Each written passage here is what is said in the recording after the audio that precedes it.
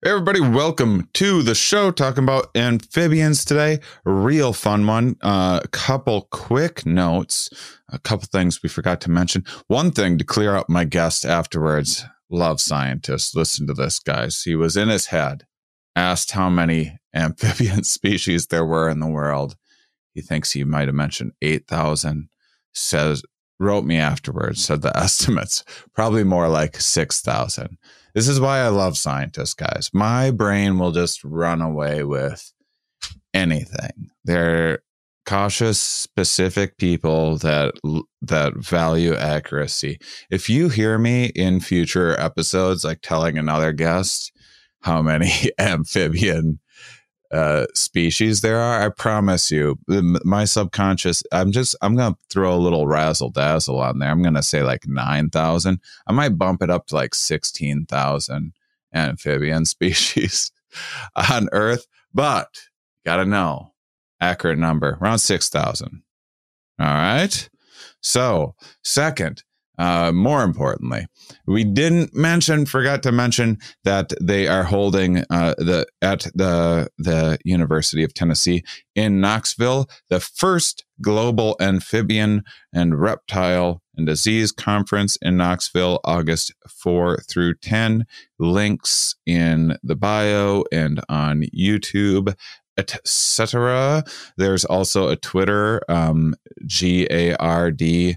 2022 that you can go to. I put them under if you follow me on Twitter, if you go on my list, I have all of my past guests on there if you ever want to see what my guests are tweeting about. Usually it's stuff way more interesting than anything I bog myself down with tweeting about. And so, guys, it's, you hear something like first global amphibian, reptile, and disease conference, and a lot of people are just simply not going to be interested. You're probably not going to need to rush to get tickets. You go out on the street, you ask the average person something that they would like to learn more about, or one of their biggest interests in life. Probably reptile disease isn't going to show up on there.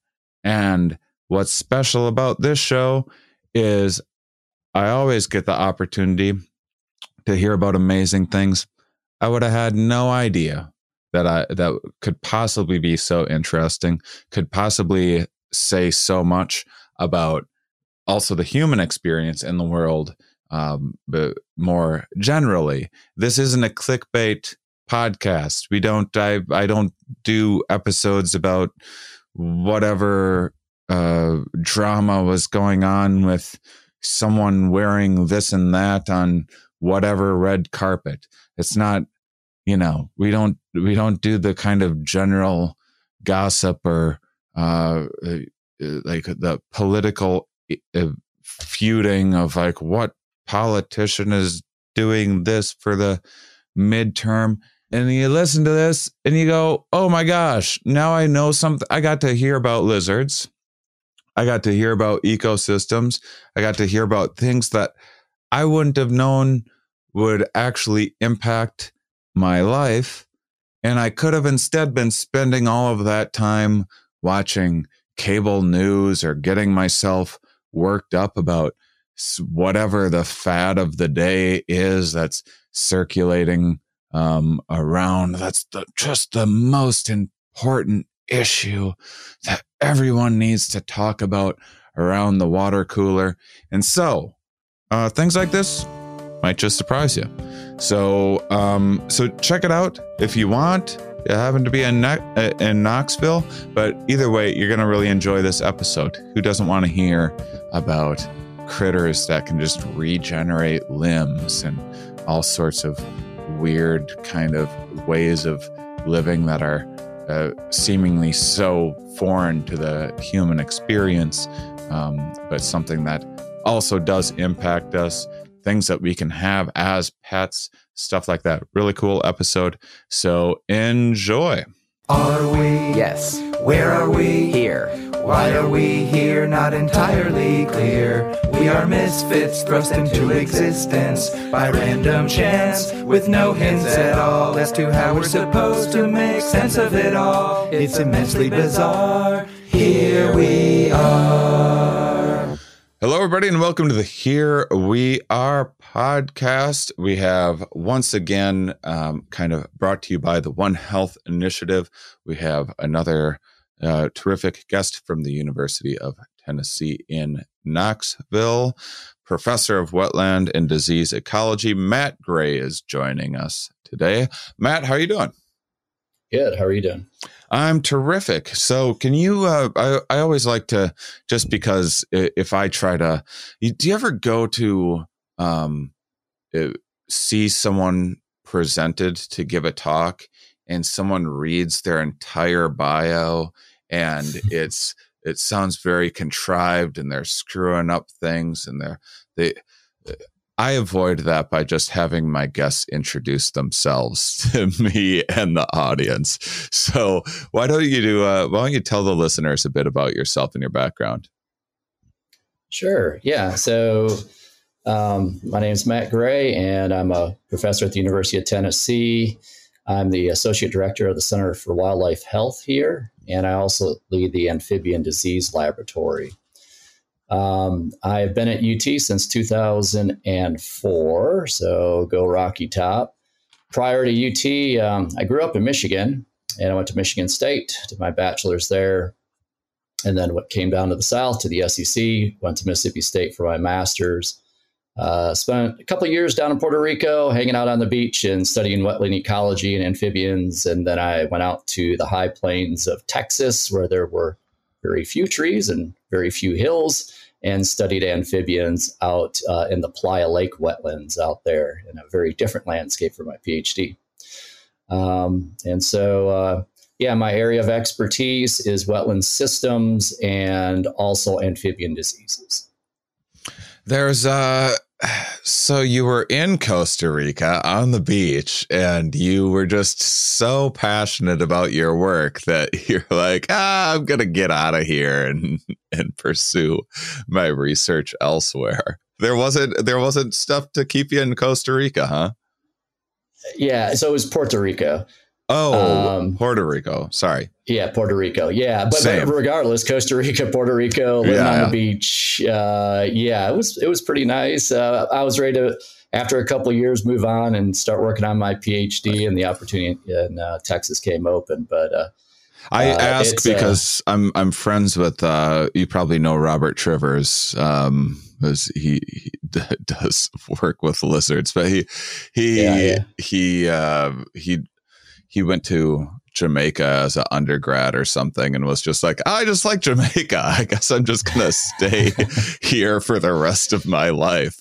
There's something about island life. You know, I'm a big Jimmy Buffett fan, so living on the beach was pretty natural for me. And I grew up in Michigan on the water. I mean, there's water everywhere. You know, obviously the Great Lakes, but there's all these inland lakes. And so living on the beach in Puerto Rico is pretty sweet. And people are great. Food is great. It was tough. My hair went from about this length to maybe your length. I don't know, but ponytail in the back and everything. Yeah.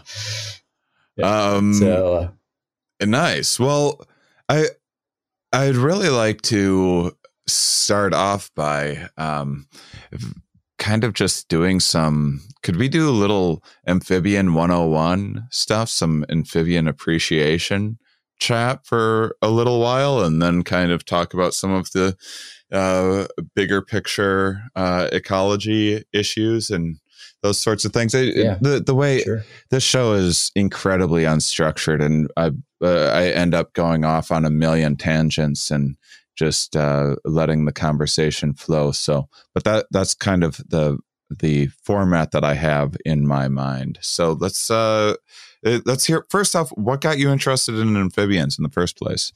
So for my PhD, I studied amphibians, and I was really interested at that time. My focus started to expand into conservation biology, and I was interested in how humans may impact just wildlife populations on the landscape. And as I mentioned, did my PhD out in Texas, and there's these lakes out there called playa wetlands. And they literally will have thousands upon thousands of amphibians that will come down and breed explosively. The amphibians out there, these wetlands dry up every year.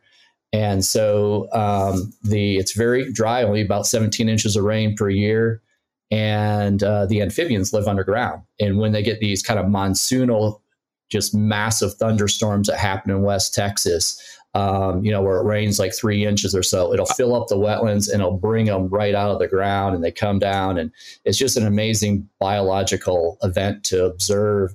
And so anyways, that really, once I did my PhD with amphibians, I knew I wanted to continue studying them. I came to Tennessee, and one of the first projects I did was looking at amphibian use of cattle ponds here in Tennessee. We don't have a lot of wetlands that have standing water. We have lots of streams and seeps and things like that. But as far as kind of flat wetlands, kind of bowl type wetlands, we don't have many except for farm ponds. So I looked at the interaction of cattle and amphibians, and that's when actually we discovered a pathogen that was infecting amphibians here called ranavirus, and started to expand my interest into the disease world, which we can talk about later. But as far as amphibians and how kind of, I guess, cool they are, they are these.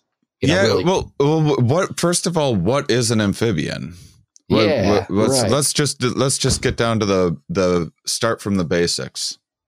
Okay, yeah. So most people think of amphibians probably as having this tadpole stage. They go from an egg, and then they develop into a tadpole, and then they go through this miraculous process of metamorphosis, and they become this terrestrial adult. And that's kind of called the typical life form or life cycle of amphibians. But there are many other different ways that they survive and reproduce. And so some amphibians actually will lay eggs and underneath of eggs, and the tadpole develops within the egg, and then it hatches as a metamorph. Does not even need to be laid in the water or anything. Wait, did you say they lay eggs under eggs? So they'll lay eggs underneath of like leaves and rocks and I see. Underground and things like that. And so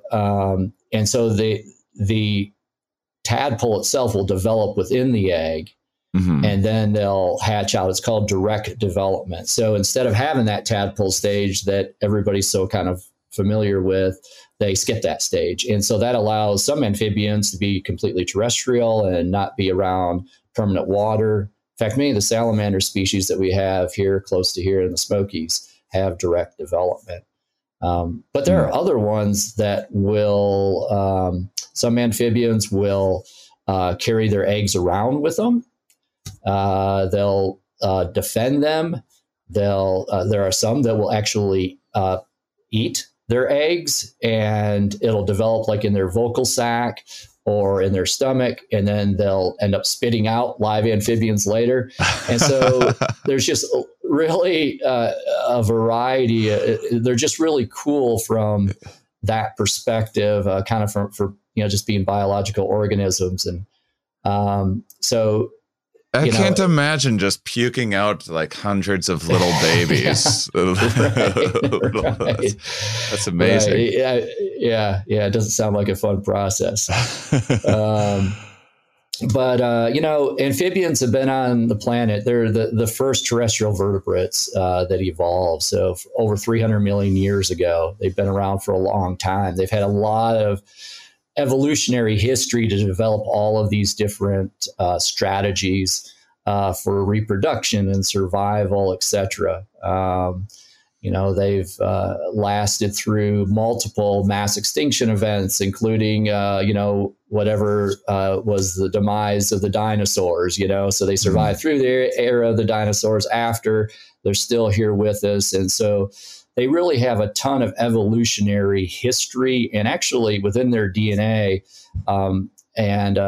their bodies, they have a tremendous amount of information that we can potentially learn about animals here, or even potentially use to the advantage of humans and human health. And we can talk a little bit about the biomedical benefits of amphibians here in a little bit if you want. But I would love to. Really cool organisms. Well, it's amazing to hear how to think about how resilient they've been, because they do seem like pretty fragile creatures in a lot of ways. It seems like the conditions that a given species needs is probably incredibly fragile. I mean, just the idea of counting on. I lived in Austin, Texas for a couple of years, and I'm familiar with the storms, but just the idea of waiting around for a storm to happen, or taking advantage of a cattle pond that wouldn't have existed through much of Earth's history in that particular kind of a man-made thing that they're able to thrive in. Are they using are amphibians using kind of a numbers game situation more than a lot of species, where you're puking out a bunch of 1,000 babies at a time or whatever, and hoping that enough survive, or just kind of putting a lot of eggs in a lot of different baskets? Or how are they able to have survived for so long? Yeah, so, the reproductive strategies of amphibians range from producing lots. Laying, thousands upon thousands of eggs and hoping that a couple survive to the next generation, to actually laying very few. And usually with those species, a lot of which are located in the tropics, in more stable environments, the parents are taking care of the eggs. So there's a lot of parental care, and they may only, have 10 eggs. And so, in biology, we call it R versus K selected species. And that range of reproduction from just producing a few and taking care of them and trying to get them to the next generation, kind of like we do as humans, which would be K selected, and then R selected, which is they reproduce a lot, and they produce lots of eggs, and it's a numbers game. So, go ahead. I'm curious in the case selected amphibians where there's more parental investment. Is there any paternal care at all in those species? They given any Father's Day cards out in those species? Right. Yeah.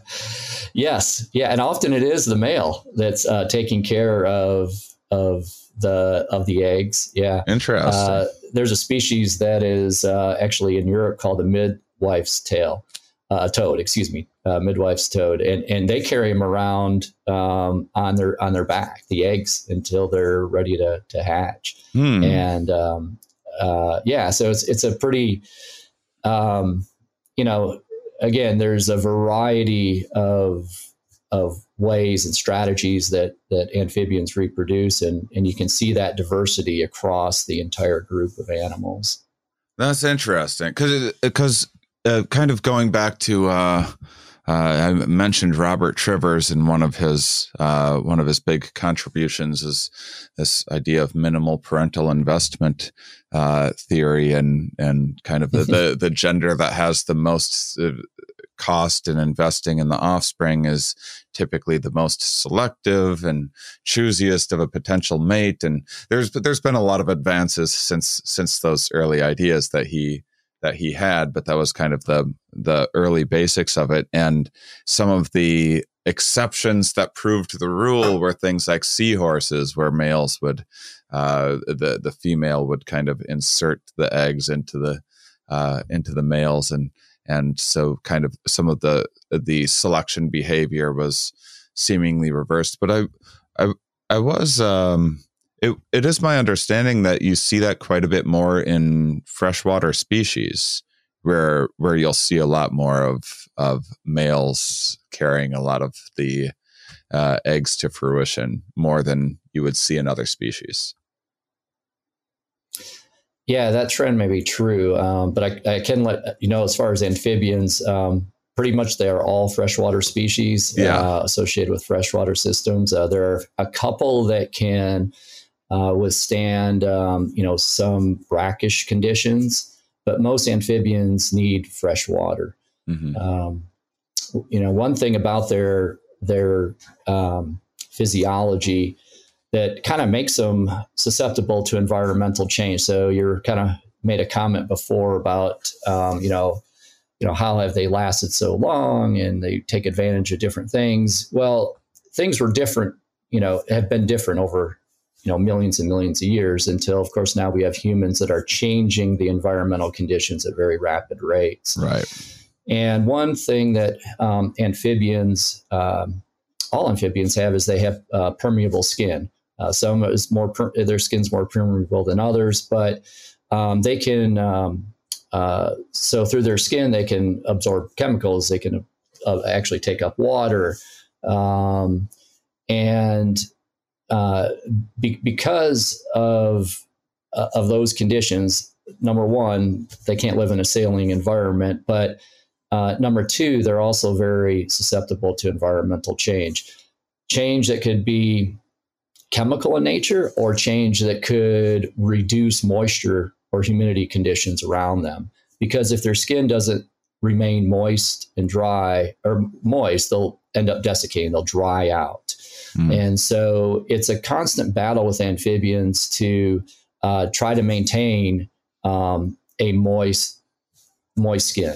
And we have, I know we started off the discussion about, talking about amphibians in very dry areas like West Texas or the desert Southwest, like the Sonoran Desert. There are amphibians. Now, how do they even survive in those environments?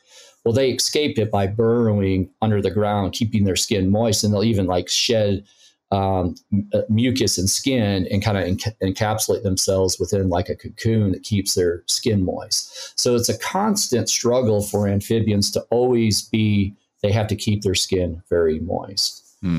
And so that's one of the things when it comes to, humans impacting amphibians. Obviously, if we apply chemicals to the landscape, which we often do in agriculture, we have chemicals that come out of the effluent of our sewer, sanitary sewer systems that go into waterways.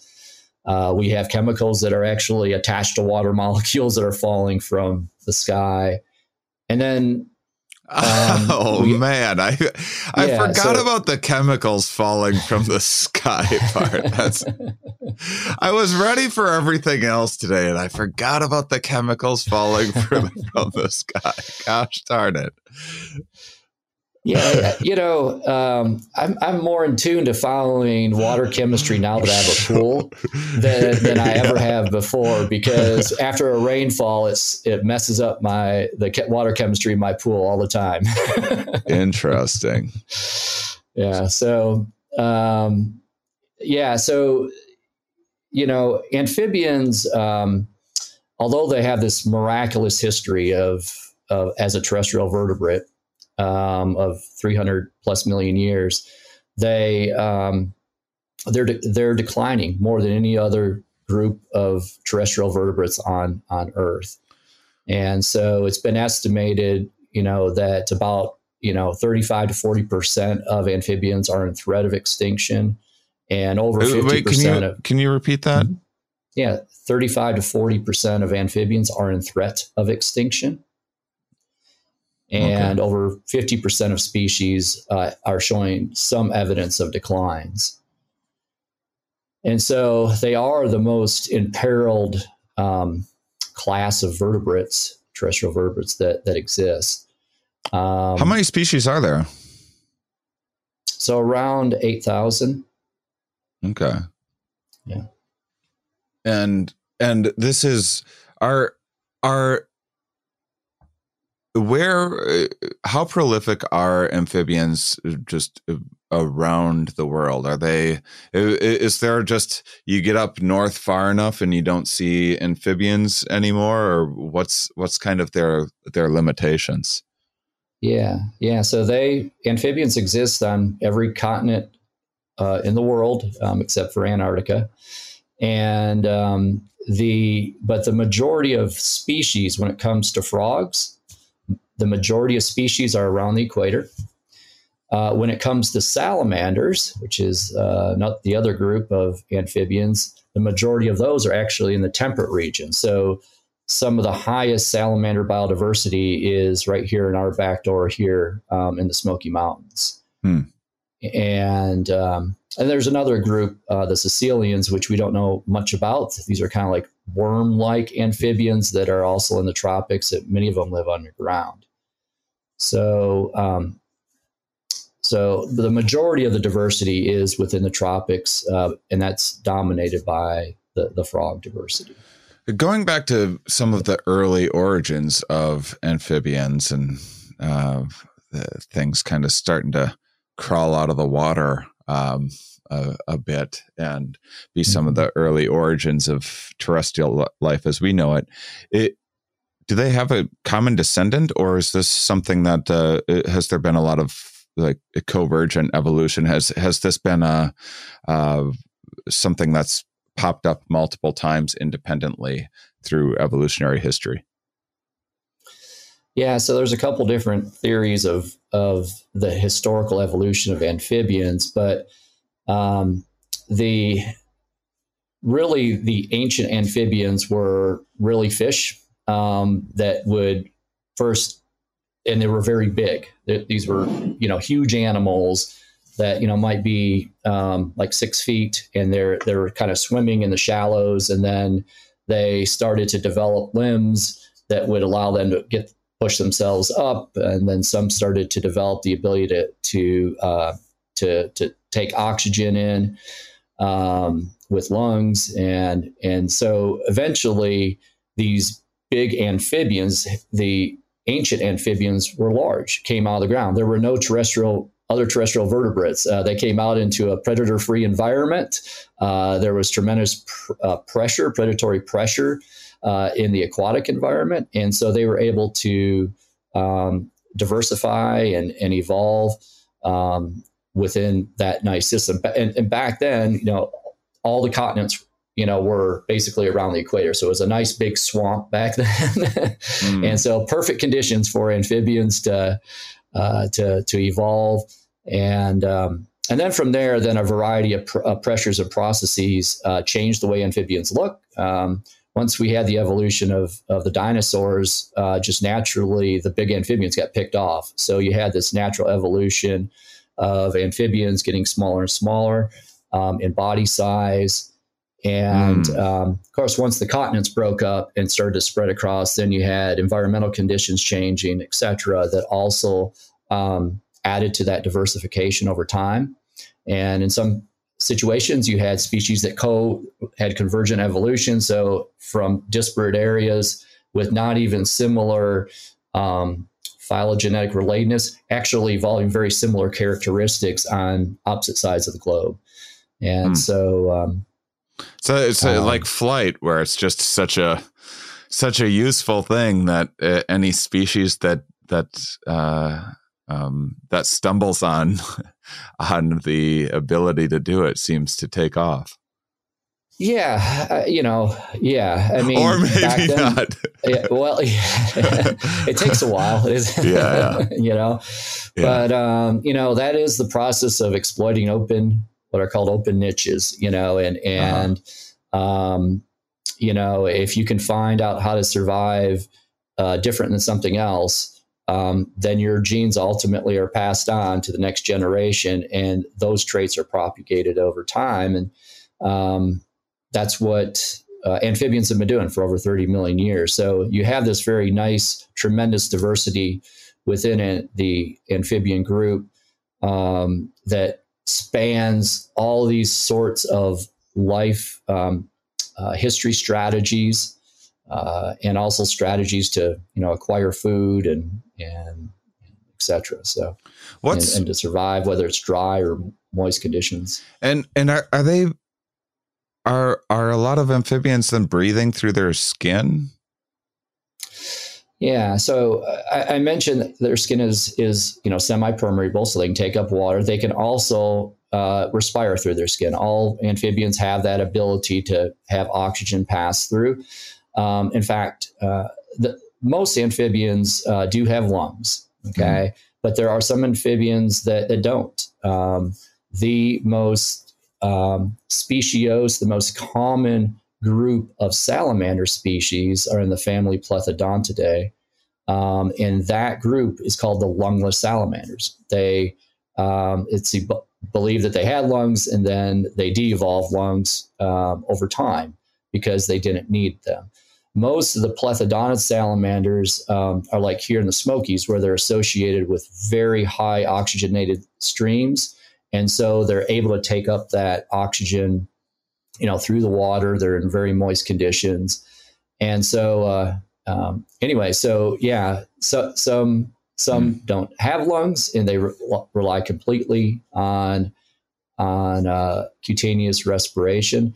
And then there are other species that have lungs that during, for example, hibernation, a real common one would be like the American bullfrog.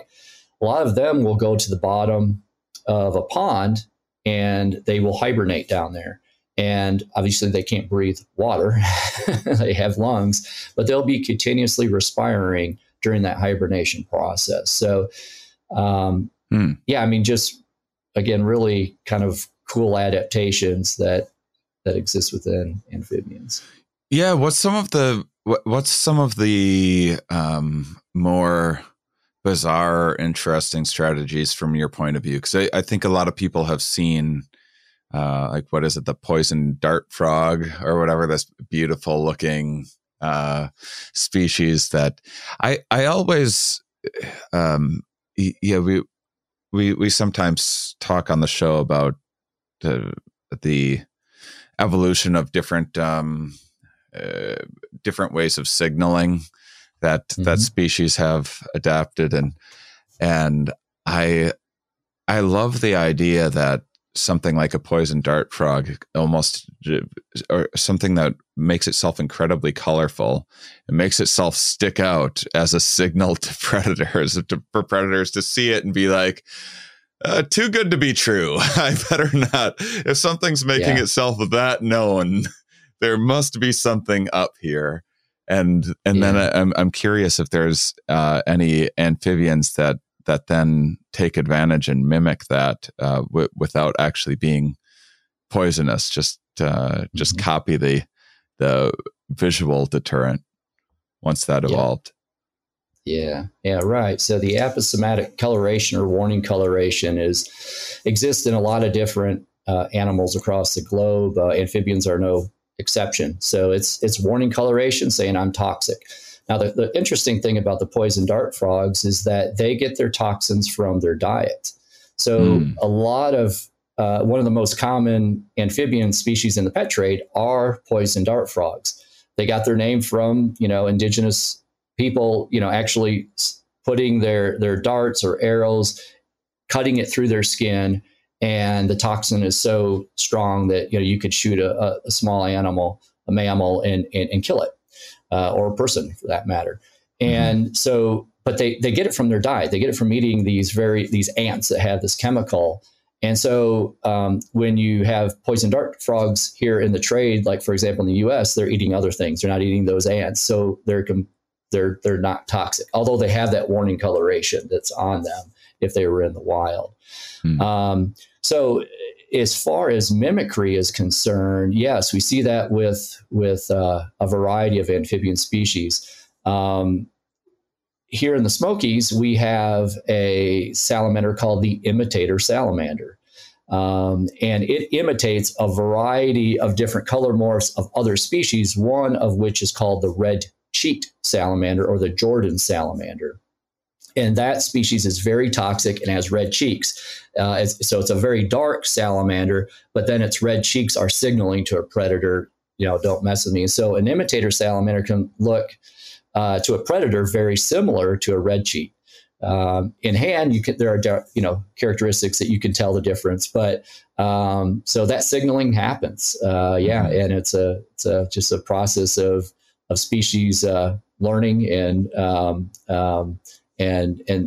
mimicking and figuring out, hey, that works, Yeah, without having to burden yourself with putting a bunch of energy into making the actual toxin. You can just bluff. That's right. Absolutely.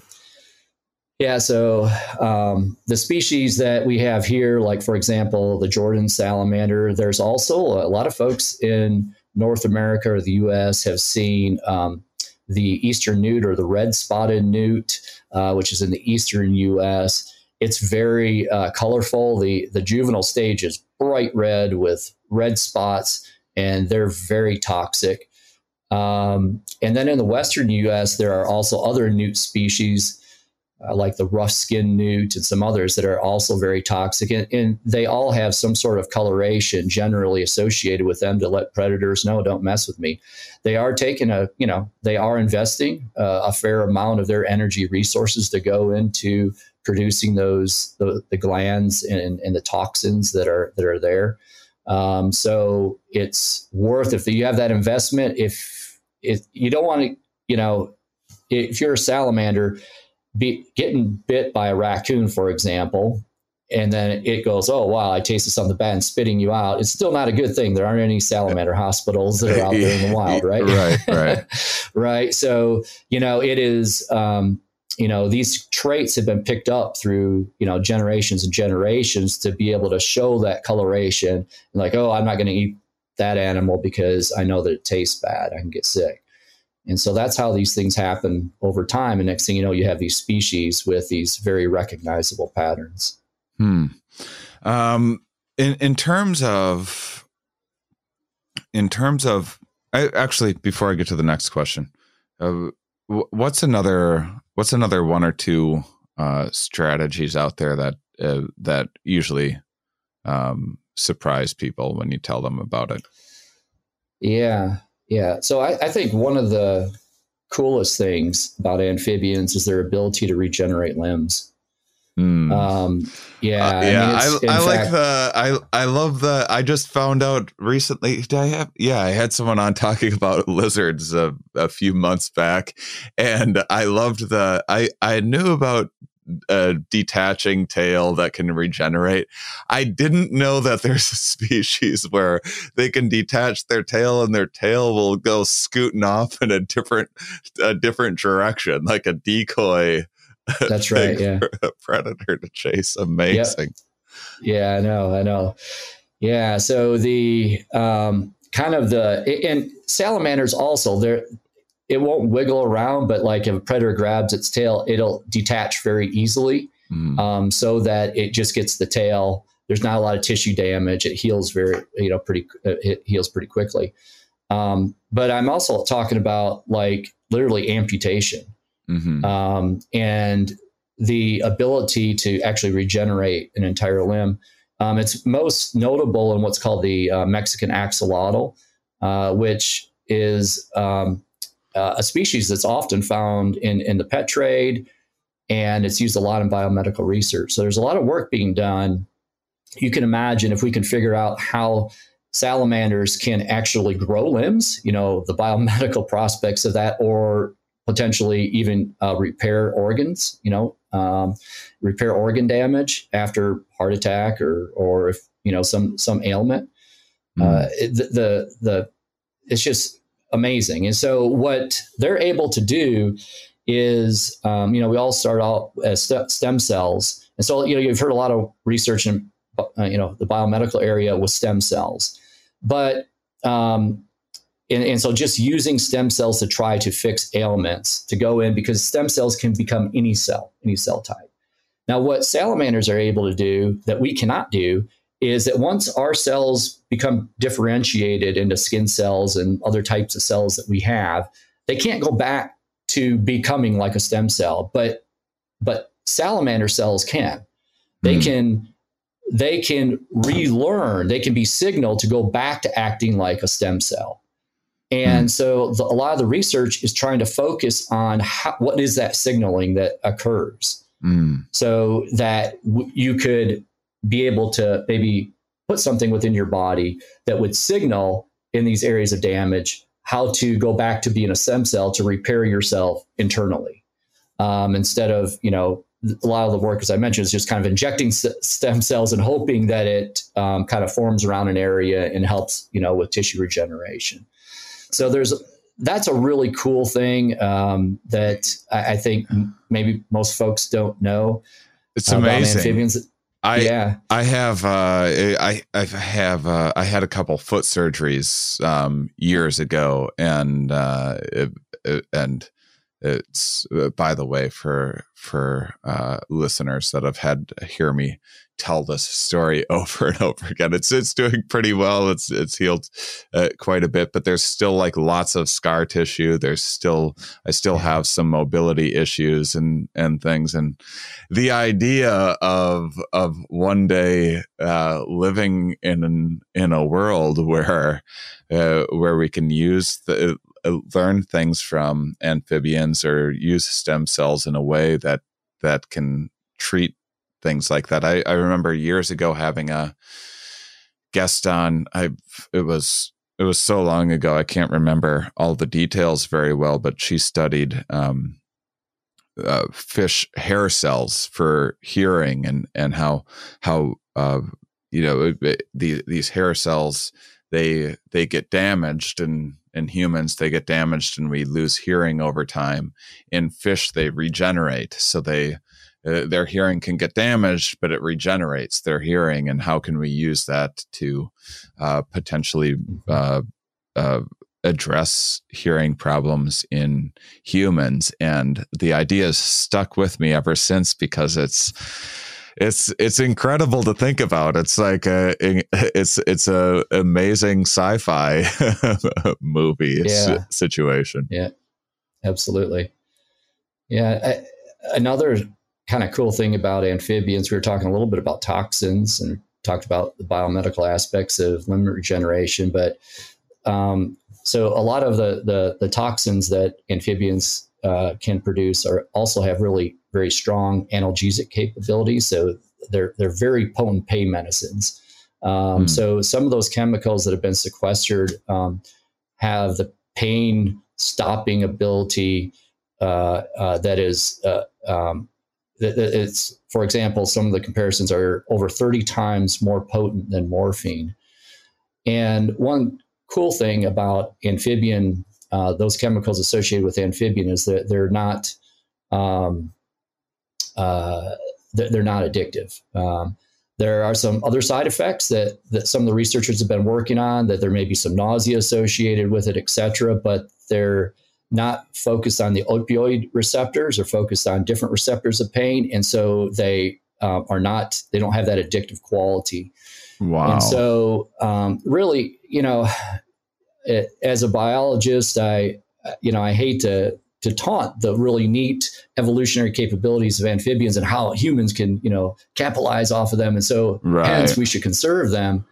But at the same time, they do have just a tremendous amount of biological information within each of their bodies, evolving over all this time, that, really, humans can take advantage of that. And if that also helps with their conservation and their maintaining biodiversity in the wild, then great. Anyways, amphibians are really cool for lots of reasons, including there's lots of human uses potentially for them too. Yeah, I mean, I know all about pain management and from the foot related issues and things too. So it's that would be and I'm watching the series Dope Sick on Hulu or whatever right now, and so it would be amazing if we keep on innovating better ways of managing pain in humans. There's also, my audience is going to kill me if I don't ask you about the 5-MeO DMT. Are you familiar with the various psychedelic properties of amphibians as well? I don't want to put you on the spot here, but when it comes to things like that, that's actually that's another issue, is this things like this 5-MeO DMT. This I think it's a frog in Mexico or something that comes out. You go out at night, and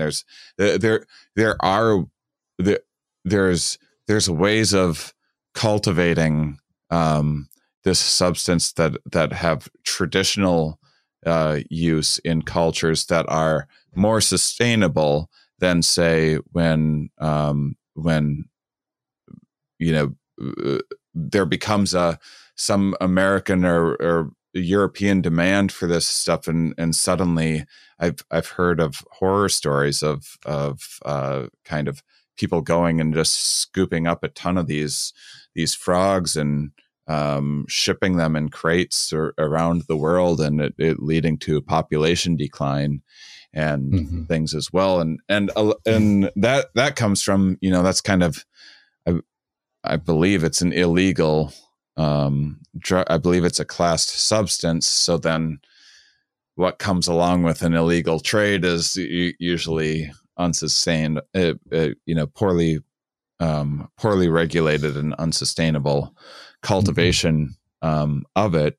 And so I wanted to ask you about things of that nature. Now, it doesn't need to be that specifically, but then just in terms of sustainable, I'm sure the same can be true of the pet trade industry as well, where I know they're incredible pets. I remember being in grade school and everyone getting a tadpole to take care of or whatever, and having this in class. And I imagine there's plenty of bad actors out there, and then I imagine there's probably I've been to a lot of zoos as well, where they do amazing conservation efforts, and I've seen behind the scenes in zoos that the tremendous amount of hoops that they jump through to take care of like the gourmet chef experience. In, if you ever get a chance to go into a kitchen in a zoo, it's incredible. They're always trying to enrich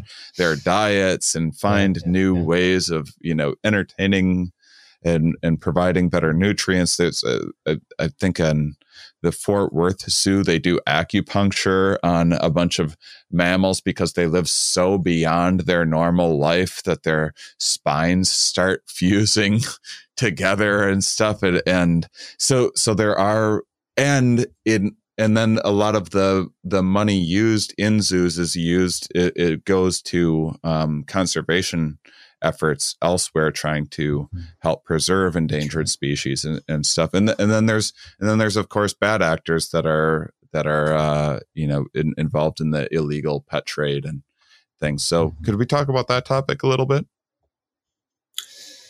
The drugs or the illegal pet trade? Choose your own adventure. And my audience is like, drugs. Now we just make them talk about the drugs. We're good. Yeah.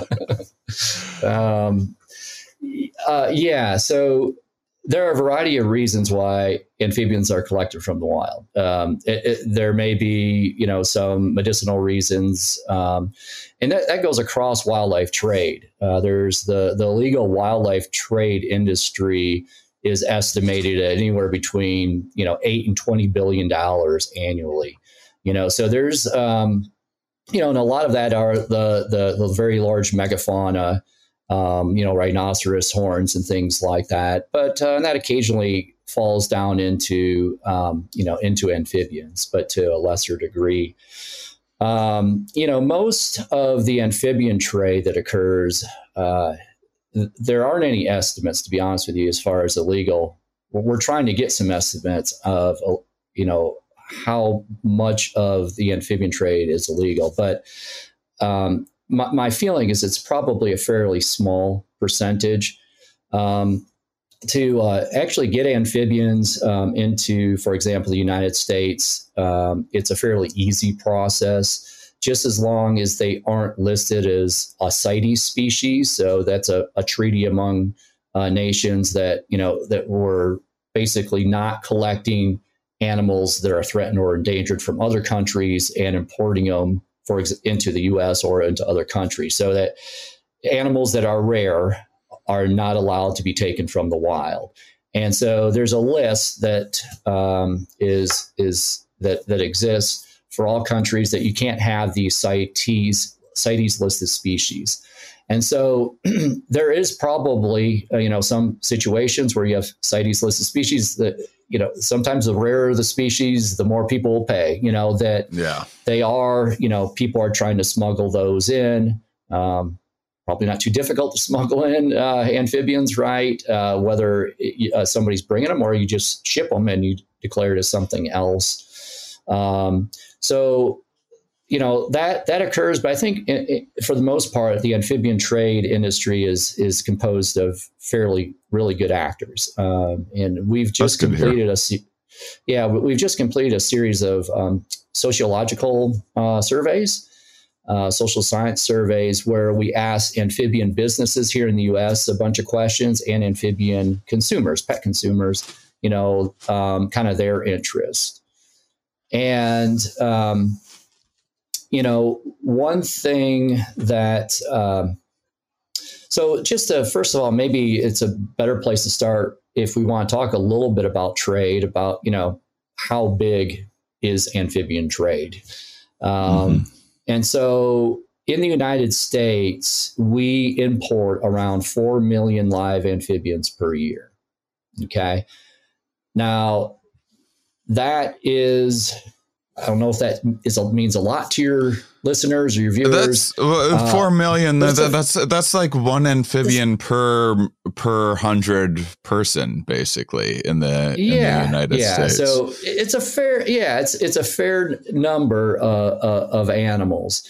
To give you an idea, globally, though, the United States comprises 50% of the global market. So we are the number one country importing amphibians across the globe. Most of those amphibians are coming from Southeast Asia region, areas of Western Africa, like around Madagascar, and also down through Central America, like Nicaragua and Panama, and some down into South America. And most of the number one species, ironically, that is imported, your listeners might get a kick out of this, is the American bullfrog. That's right. Yes. From other countries. Okay. That's right. And so there used to be, many years ago, there used to be a lot of American bullfrog farms around the United States, or a fair number. And, they would raise bullfrogs, and it would go into the frog leg market, the food market was the primary use of those. But it wasn't very profitable. Fish hatcheries are much more profitable than raising bullfrogs. And so that industry kind of disappeared, but in lots of other countries around the world, in this hemisphere and on the other side of the world, we exported American bullfrogs and their eggs, and they're raised all over. And so the American bullfrog is one of the largest frog species in the world. They produce like 10,000, 20,000 eggs at a time. You can mass produce them really quickly, and they are a very good protein source. And so we actually eat a lot of bullfrog legs here in the U.S., but most of those animals are actually imported as live, and then they go through production here. So about half of the animals that we import are destined for, so about 2 million animals or so go into really just the food market. But the rest are pets. So, about 1 to 2 million animals per year are being, imported into the pet industry, and from across the globe. And us and the European Union and Japan are the number one importers. And most of the amphibians, again, that are imported into those areas, into the importing countries, are not from those areas. So, like I said, most of the imported amphibians are from Southeast Asia, Western Africa, and Central and South America. So, would you say that? I mean, would you say that it's? What do you think about amphibians as pets? Are they pretty? One, are they pretty easy to keep? Two, is it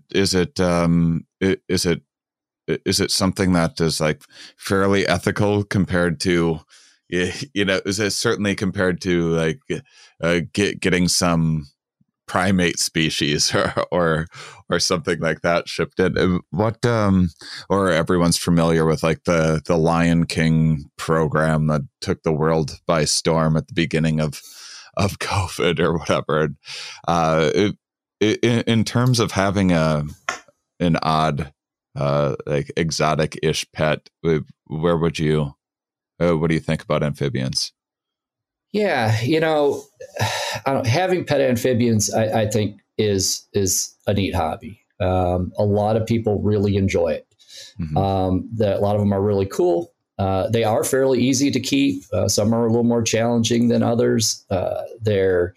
Some are really colorful, and they're also, it's pretty neat to watch them eat. So all amphibians are insectivores, so you can watch them. Watch that predatory action. When you feed them like flies or some other sort of insect. And so, in the legal trade, the amphibians that are imported are not CITES listed. And so they are common, at least currently within the environment. And but one thing I'll also mention is from our recent survey is that of the amphibians sold within the United States, it's only about 10% are imported. Mm-hmm. About 90% are actually being raised and produced here in the U.S. So these could be species from all over the globe. But what we're seeing as far as imports is that imports are tending to decrease as far as amphibians over time, because there's more and more businesses that are getting into the amphibian production or frog production business for pets. It's a pretty lucrative business. Some frogs, salamanders go for $50, $100 more if it's a really cool species. You even see this in the snake trade too, where folks want certain color patterns, etc. And so one thing that we found from our surveys is with respect to consumers, pet amphibian consumers, is that they are a very well-informed group. Many of them have college degrees. Many of them know a lot about the threats of amphibians. Many of them have conservation interests. And with people having pets as amphibians, you create a connection. Right. And so I think there is a fine line between, just having having animals and taking animals from the wild, or then reproducing them and having them as pets, or just some people don't even think you should have pets, any sort of non-domesticated animal as a pet. And that's fine to have that opinion. But pets create a connection. If you've ever had a pet, whether it's a dog or a fish or maybe a snake or an amphibian, there's a connection there. And because of that connection, people have a greater appreciation for the animal and are more likely to think about things like wild amphibians and conserving wild populations, whether it's here in the U.S. or abroad. So whether it's folks having amphibians as pets or zoos having amphibians or other animals for people to come and view, it is an educational process that helps people increase their awareness and appreciation for animals in general. And that's a great point. That, I mean, yeah. Sorry. No, I mean, because of that, I think having captive wildlife that are in a captive wildlife industry is beneficial, and it can help in the process of conservation and conserving biodiversity around the world. That's a really, really interesting take, because so many of us, aren't living on a ranch, connected with wildlife. And so amphibian is something that you can be in the center of Manhattan and have a pet in a tank, and that connects you and reminds you about nature in ways that you wouldn't normally have a kind of hands-on experience with. That's absolutely, that's interesting. I also, it's interesting to hear that it tends to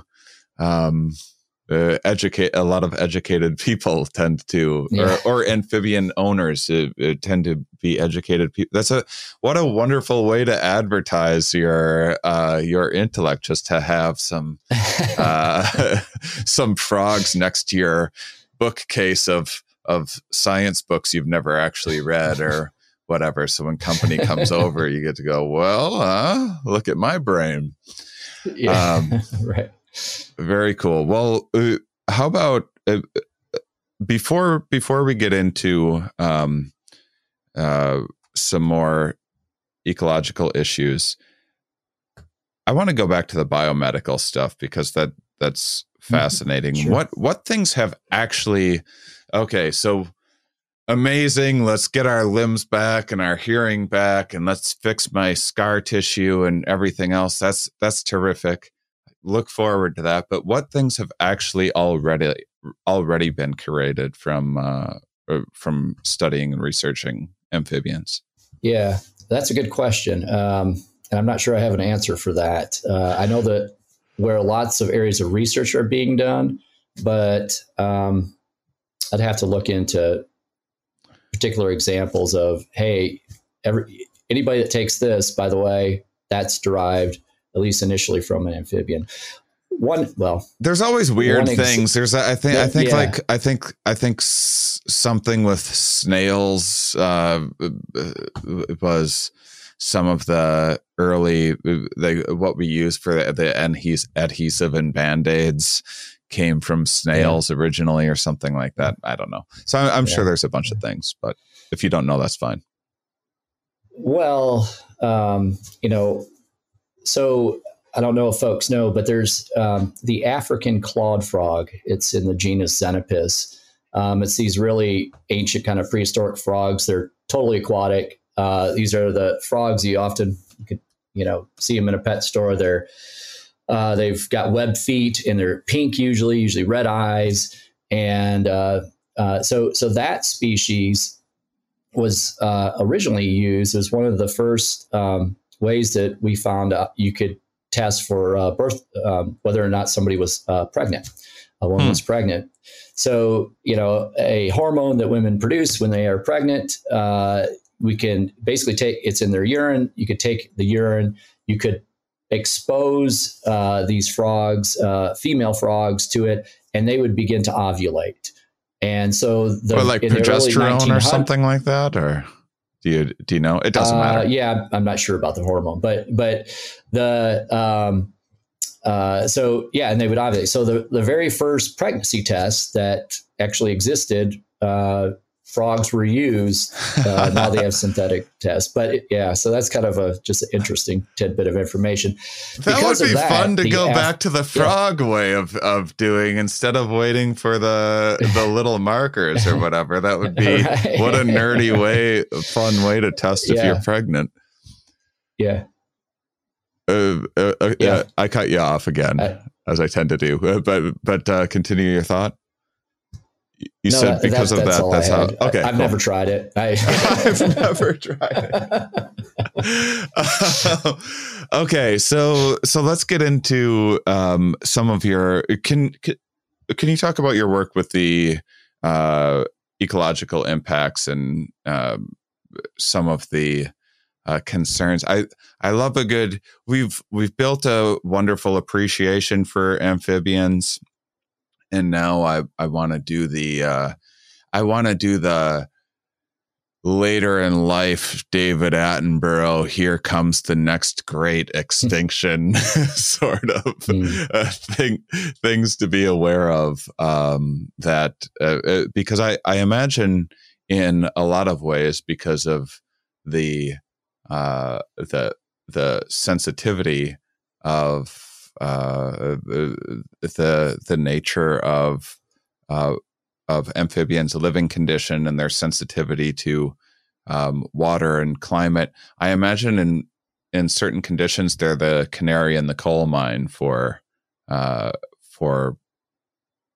things like overuse of chemicals and even global warming, leading to increasingly dry conditions and desertification in throughout the globe. So, what is your work regarding wetland and ecology and tying this all together with amphibians? Yeah. So, as we talked earlier, amphibians are the most imperiled vertebrate class, and there's lots of reasons for that: habitat loss, etc. But one thing that has recently arisen as a cause of amphibian declines and extinctions is disease. And historically, disease as a population regulating factor or a factor in species extinction has been really dismissed in the field of ecology. There was some initial mathematical modeling done back in the 70s that suggested that really, in most situations, disease will not drive a host population to extinction. We now know that's false. So in the 1990s,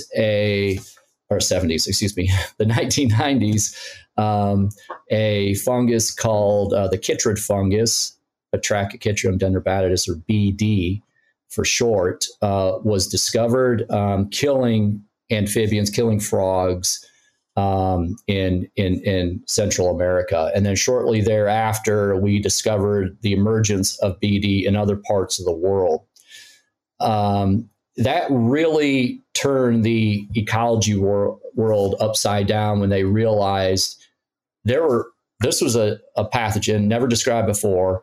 It's killing these animals to where they aren't there anymore, and some species are disappearing. And that's happening in multiple locations, around the world. And, since that initial discovery in the late 90s to now, 20 years later, that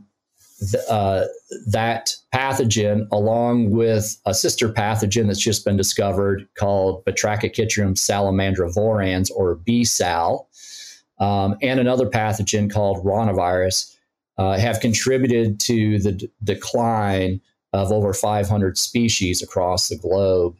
And it's been estimated that there have been approximately 100 species extinctions associated with BD specifically. So we know this now after the development of those initial epidemiological models, that in certain conditions, the pathogen itself or the way the host interacts with each other, that if you have a disease or a pathogen and we all congregate together, all right, we're all going to get it. That would be one example of how, and this is it. This is our species in this room right here.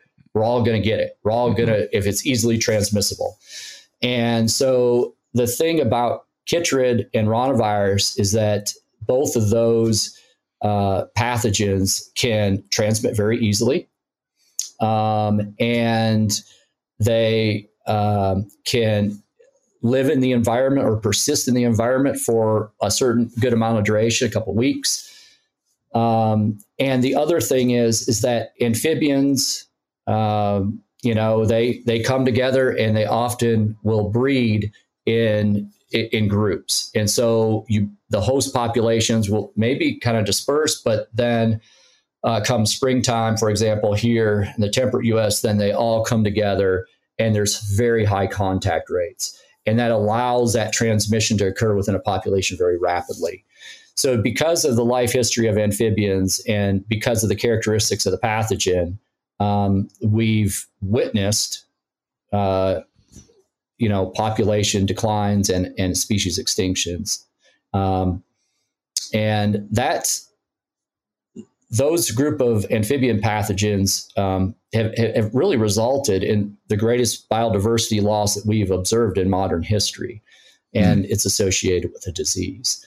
So that's kind of a real recent revelation that disease can, really affect populations. Obviously, we just went through a pandemic, so folks are fairly in the general public familiar with how quickly things can transmit, pathogens can transmit, and the potential effects on hosts.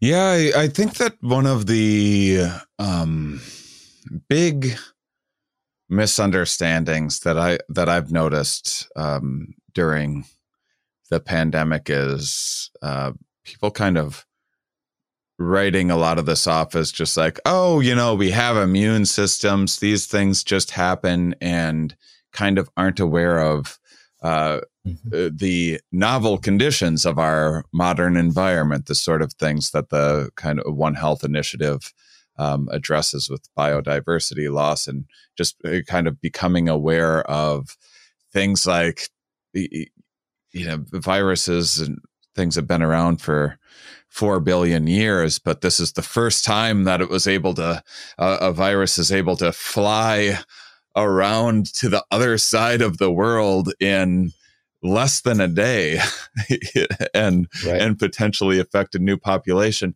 a population that is, speaking of New York City moments ago, has confined such an insane number of species in terms of humans to such a novel, a uniquely small area that is unlike anything that a human immune system was built in and built for. And I imagine there's a lot of things like that happening in lots of species with biodiversity loss, and probably in amphibians where so amphibians first, going back through evolutionary time, they first come on land and there's this predator-free environment. It's just this oasis of if you can adapt for this condition, the world's your oyster. You have nothing but space to explore and resources to exploit. And now there's, because of human impact and changes in temperature, some of the area that many species are able to live in is shrinking, and that shrinking of that is creating more and more confinement within species, which is a dream scenario for a lot of disease and bacteria and viruses that want to spread to more hosts. So if you pack a bunch of hosts together, it's going to take off and be able to replicate and spread a lot more. Yeah. So you touched on two things that are some of the primary causes for emerging infectious diseases, whether it's humans or animals, frogs. And that is, number one is that there are pathogens when it comes to wildlife that evolved with their host on the other side of the world. Mm-hmm. But the amphibians over here in North America, or vice versa, have not been exposed to those pathogens, or they've been exposed to a quite different strain or variant of it. And so the effects on the host are pretty severe. Until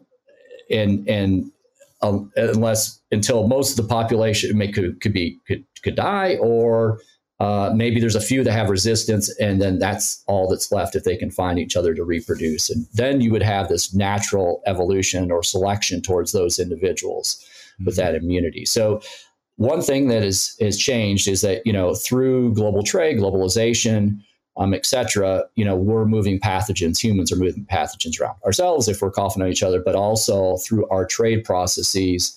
The amphibians can be imported into the U.S., and they could have micro pathogens on them.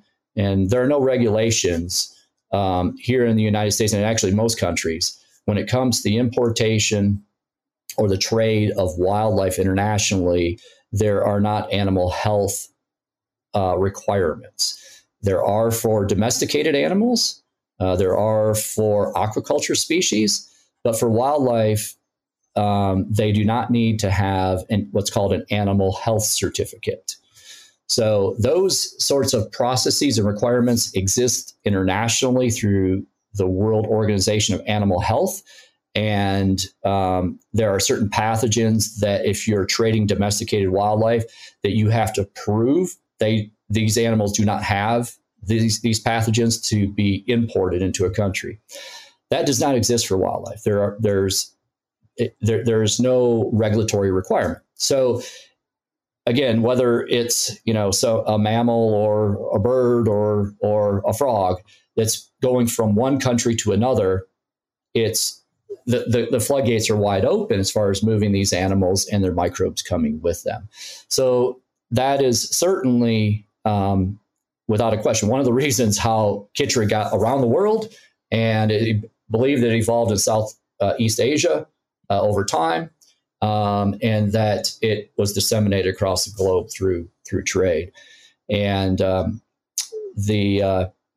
that's one thing. One is the movement of pathogens, the global translocation of pathogens. The second is evolution. So when you have really high contact rates among a host species like you're talking about, the pathogen itself will often have will have more opportunities to mutate, to change, and to evolve into something that can be hypervirulent. And in trade, often animals are in high densities. And if you have animals even that come together from different parts of the world, they could have, for example, the one virus I mentioned, ranavirus. There could be different species of ranavirus that are similar enough they can infect the same host cell. They can be in there and they can actually swap DNA and result in rapid evolution.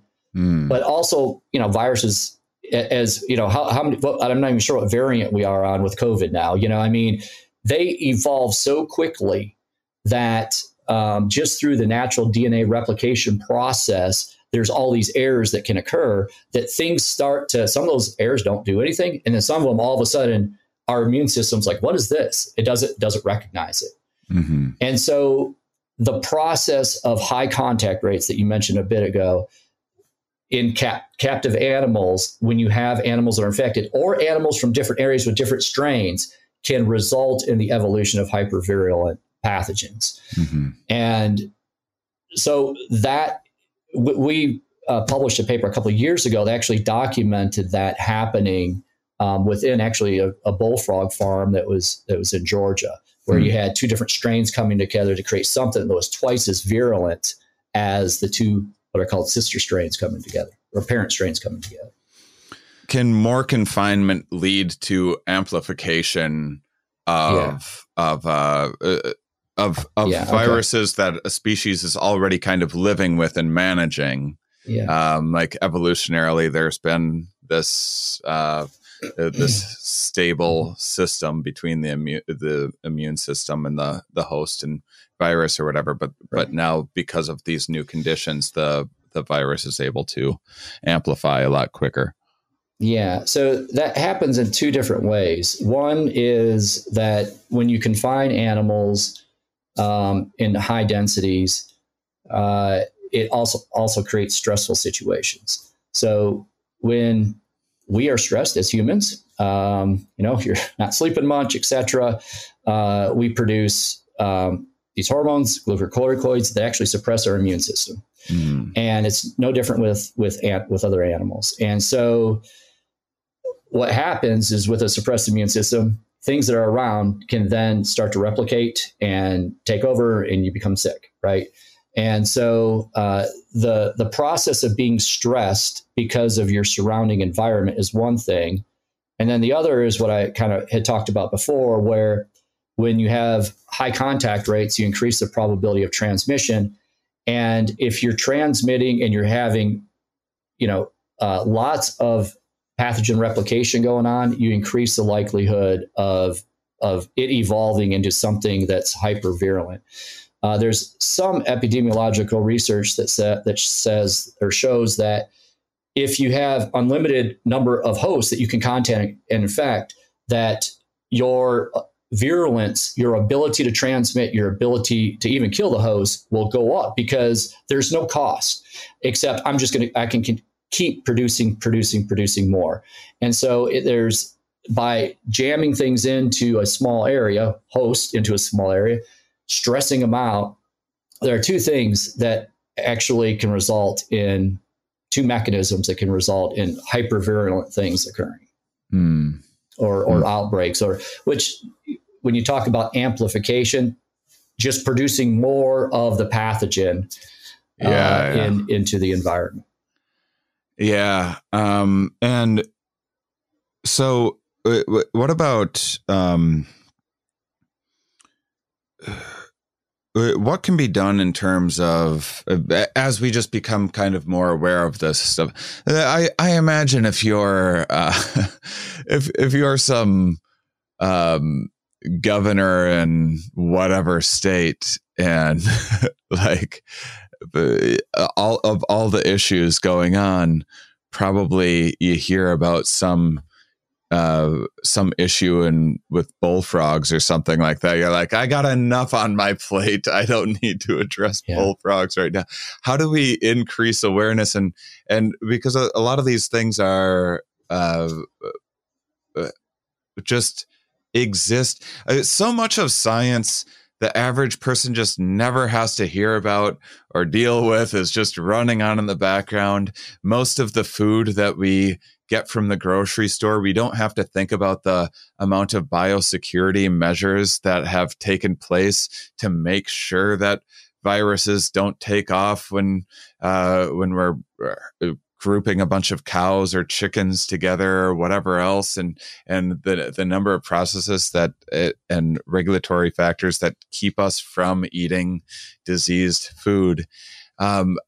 What sort of things would you like to see extended more toward protecting ecological environments and some of the wildlife trade of amphibians and that sort of, in terms of needing like a animal health certificate and stuff like that? What would you like to see implemented?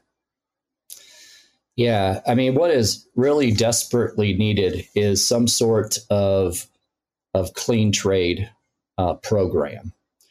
And so that exists, like I said, with domesticated animals, but it doesn't with wildlife.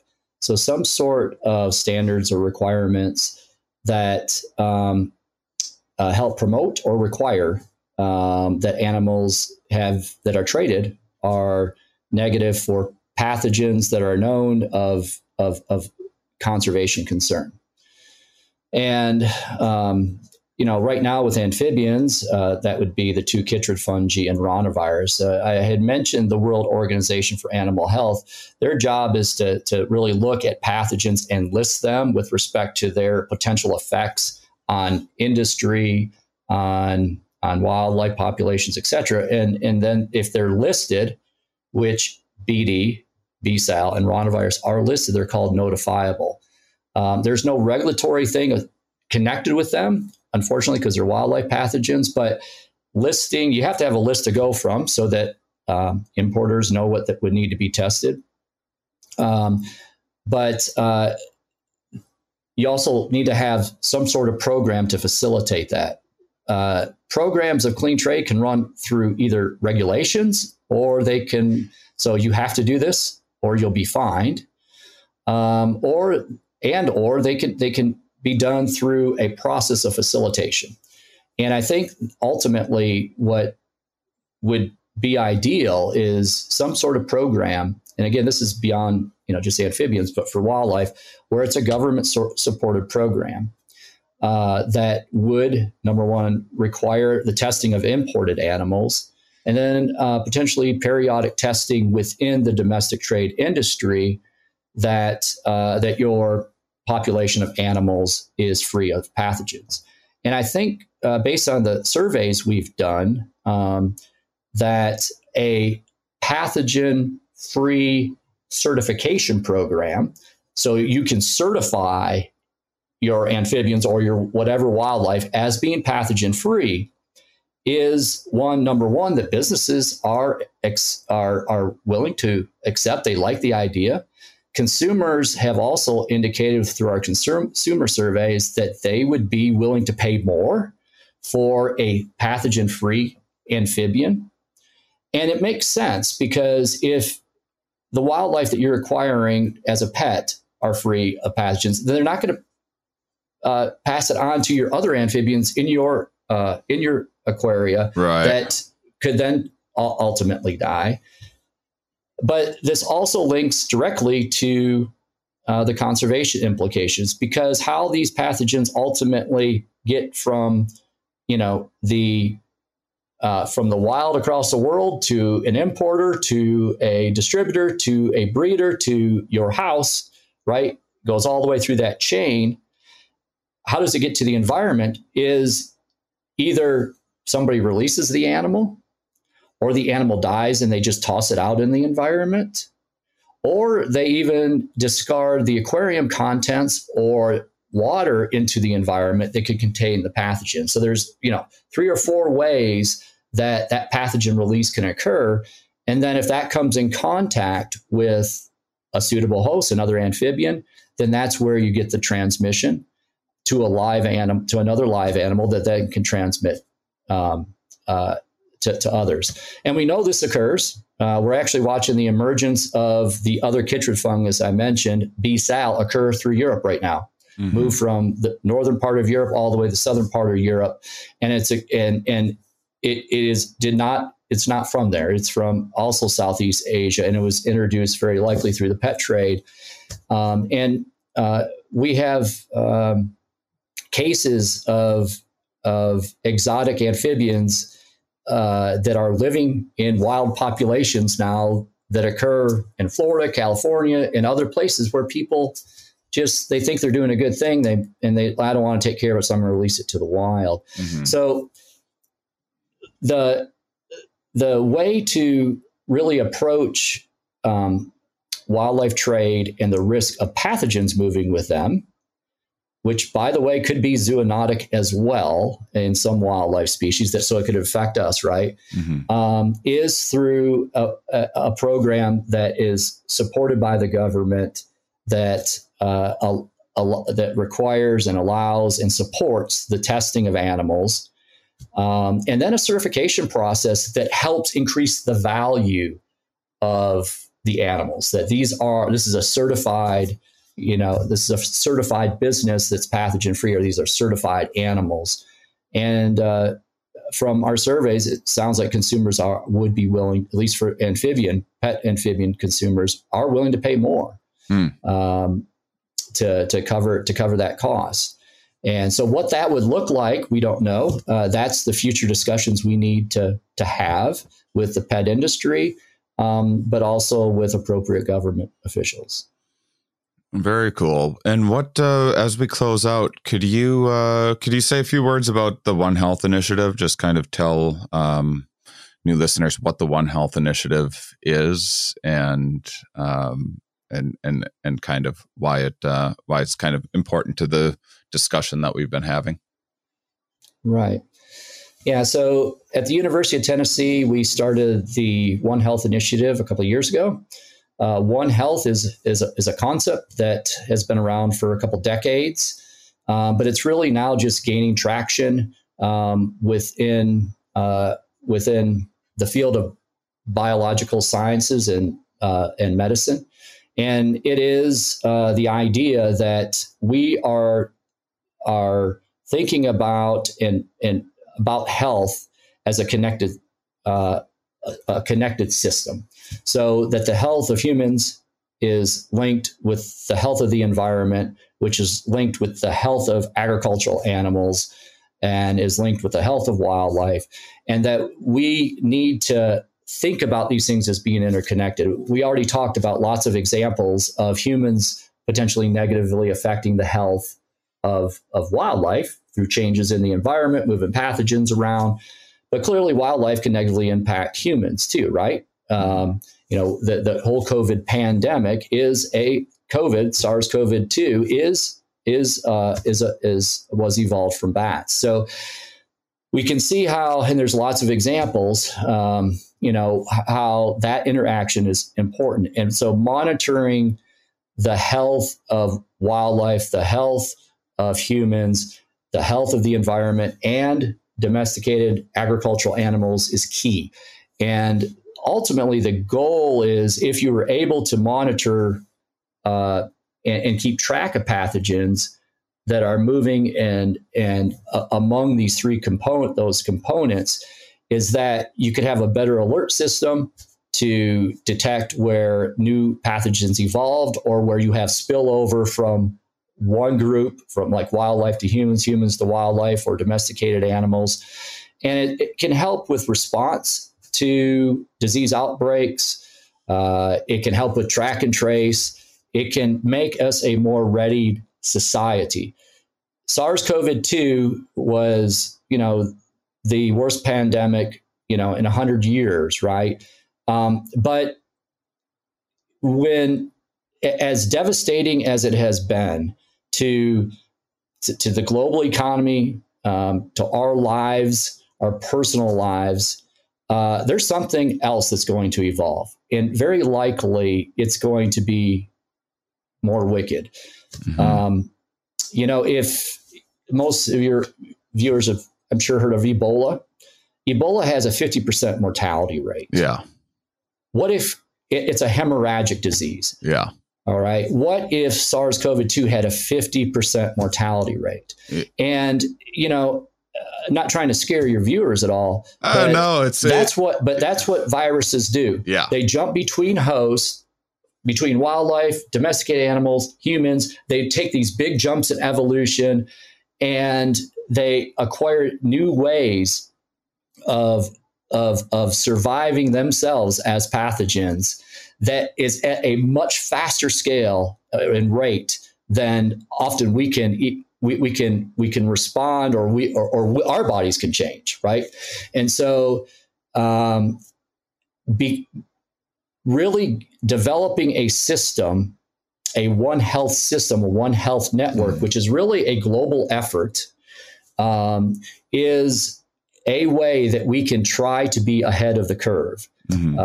And so getting that system up and running from a university here to a state, to multiple states, to a country, to multiple countries is the ultimate goal. We're not even close there at the global scale, let alone at smaller, regional scales. It's the One Health initiative, something that's really just starting to get some traction. It'll be something that hopefully will develop and be implemented on a broad scale in the future.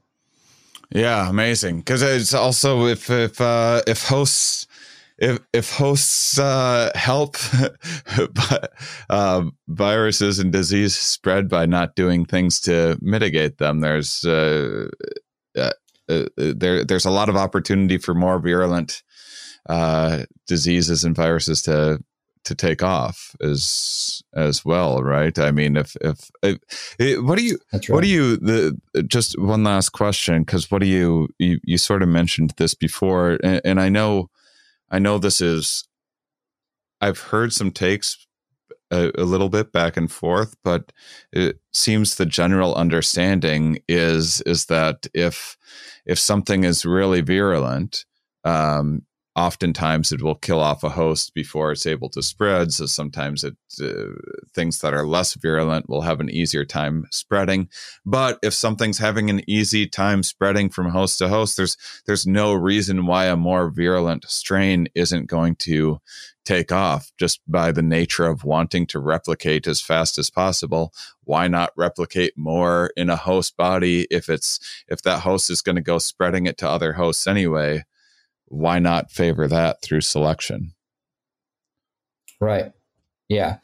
So high transmissibility. We are the most connected species in the world, humans. It's, we've seen it. We saw Omicron go across the entire world in a matter of less than a month. That's how fast it can occur. So the evolution towards transmission and is one thing I get to transmit, but and virulence is a component of that. But the pathogenicity is the other component, which is so how much of virulence, how much of more virus can I put out, and how easily can I transmit? So Omicron was at least twice as transmissible as Delta, which was like twice as transmissible as the original SARS-CoV-2, right? And so we are seeing this evolution to faster transmissibility, but we're also seeing the pathogenicity decrease. The important thing, regardless of the evolution, the evolution of pathogens is going to occur at a rapid way and often in ways that are very difficult to predict. We do have the toolkits to do disease management, to do disease intervention. And that's kind of the key about a One Health perspective, is to be able to put in different strategies, whether it's in wildlife, whether it's in livestock, whether environments, or in humans, that will help reduce that likelihood of transmission, of evolution, etc. And so we do have a lot of tools in the toolbox.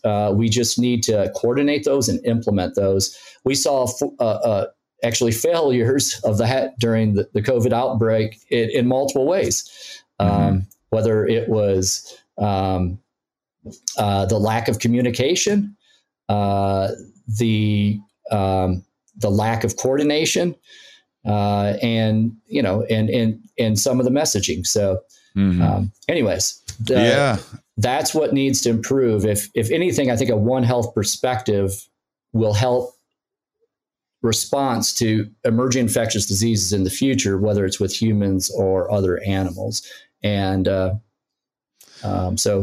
well, I'm excited to watch it grow. There's definitely a need for it. And so hopefully with that need will come more of a demand and more of a public awareness as well. So I appreciate you. Thanks for sharing so much, Matt Gray, and being such a good guest. And thanks for joining me. It's a pleasure. Thanks, Shane. And thank you, listeners, for being such wonderful, curious people. We'll talk with you more next week. All right. I hope you enjoyed the show, everybody. Once again, the first Global Amphibian and Reptile Disease Conference is in Knoxville, August 4 through 10. More importantly to the rest of you, put in a few fun links in the description. If you're on YouTube, by the way, throw us a subscribe. You can go on. We included a link that Matt sent me about some pharmaceutical attributes of amphibian skin, and also a neat video on limb regeneration. So you might find that interesting. Coming up on the show, I actually have a bunch of episodes banked right now, so I'm not sure. I've done some COVID and misinformation stuff recently. I have some more of that coming up, so I'm spacing it out a little bit, and then I have several other things. Maybe next week, ayahuasca episode. Ooh, speaking of clickbait, I'm kind of, I just have to see, because I think 2 weeks from now, one of the episodes that I'm looking forward to, probably going to be the best episode of the entire year, is coming out. So next week's going to be a surprise. Just know that I have a bunch queued up, ready to go already. And if next week's episode comes out perhaps like a day late or something, my editor, Matt, is currently on a bit of a vacation, and so should still be out on time next Wednesday, but otherwise it will be out on Thursday or something like that. All right. Well, thanks for the support on Patreon. That's how we keep this show ad free. If you haven't checked out the Patreon, please do. It helps me out a great deal. It's how I pay Matt, and I would love to be able to add more things to this show eventually as we have more funds. So those of you that listen all the way to the end, you are, of course, my favorites.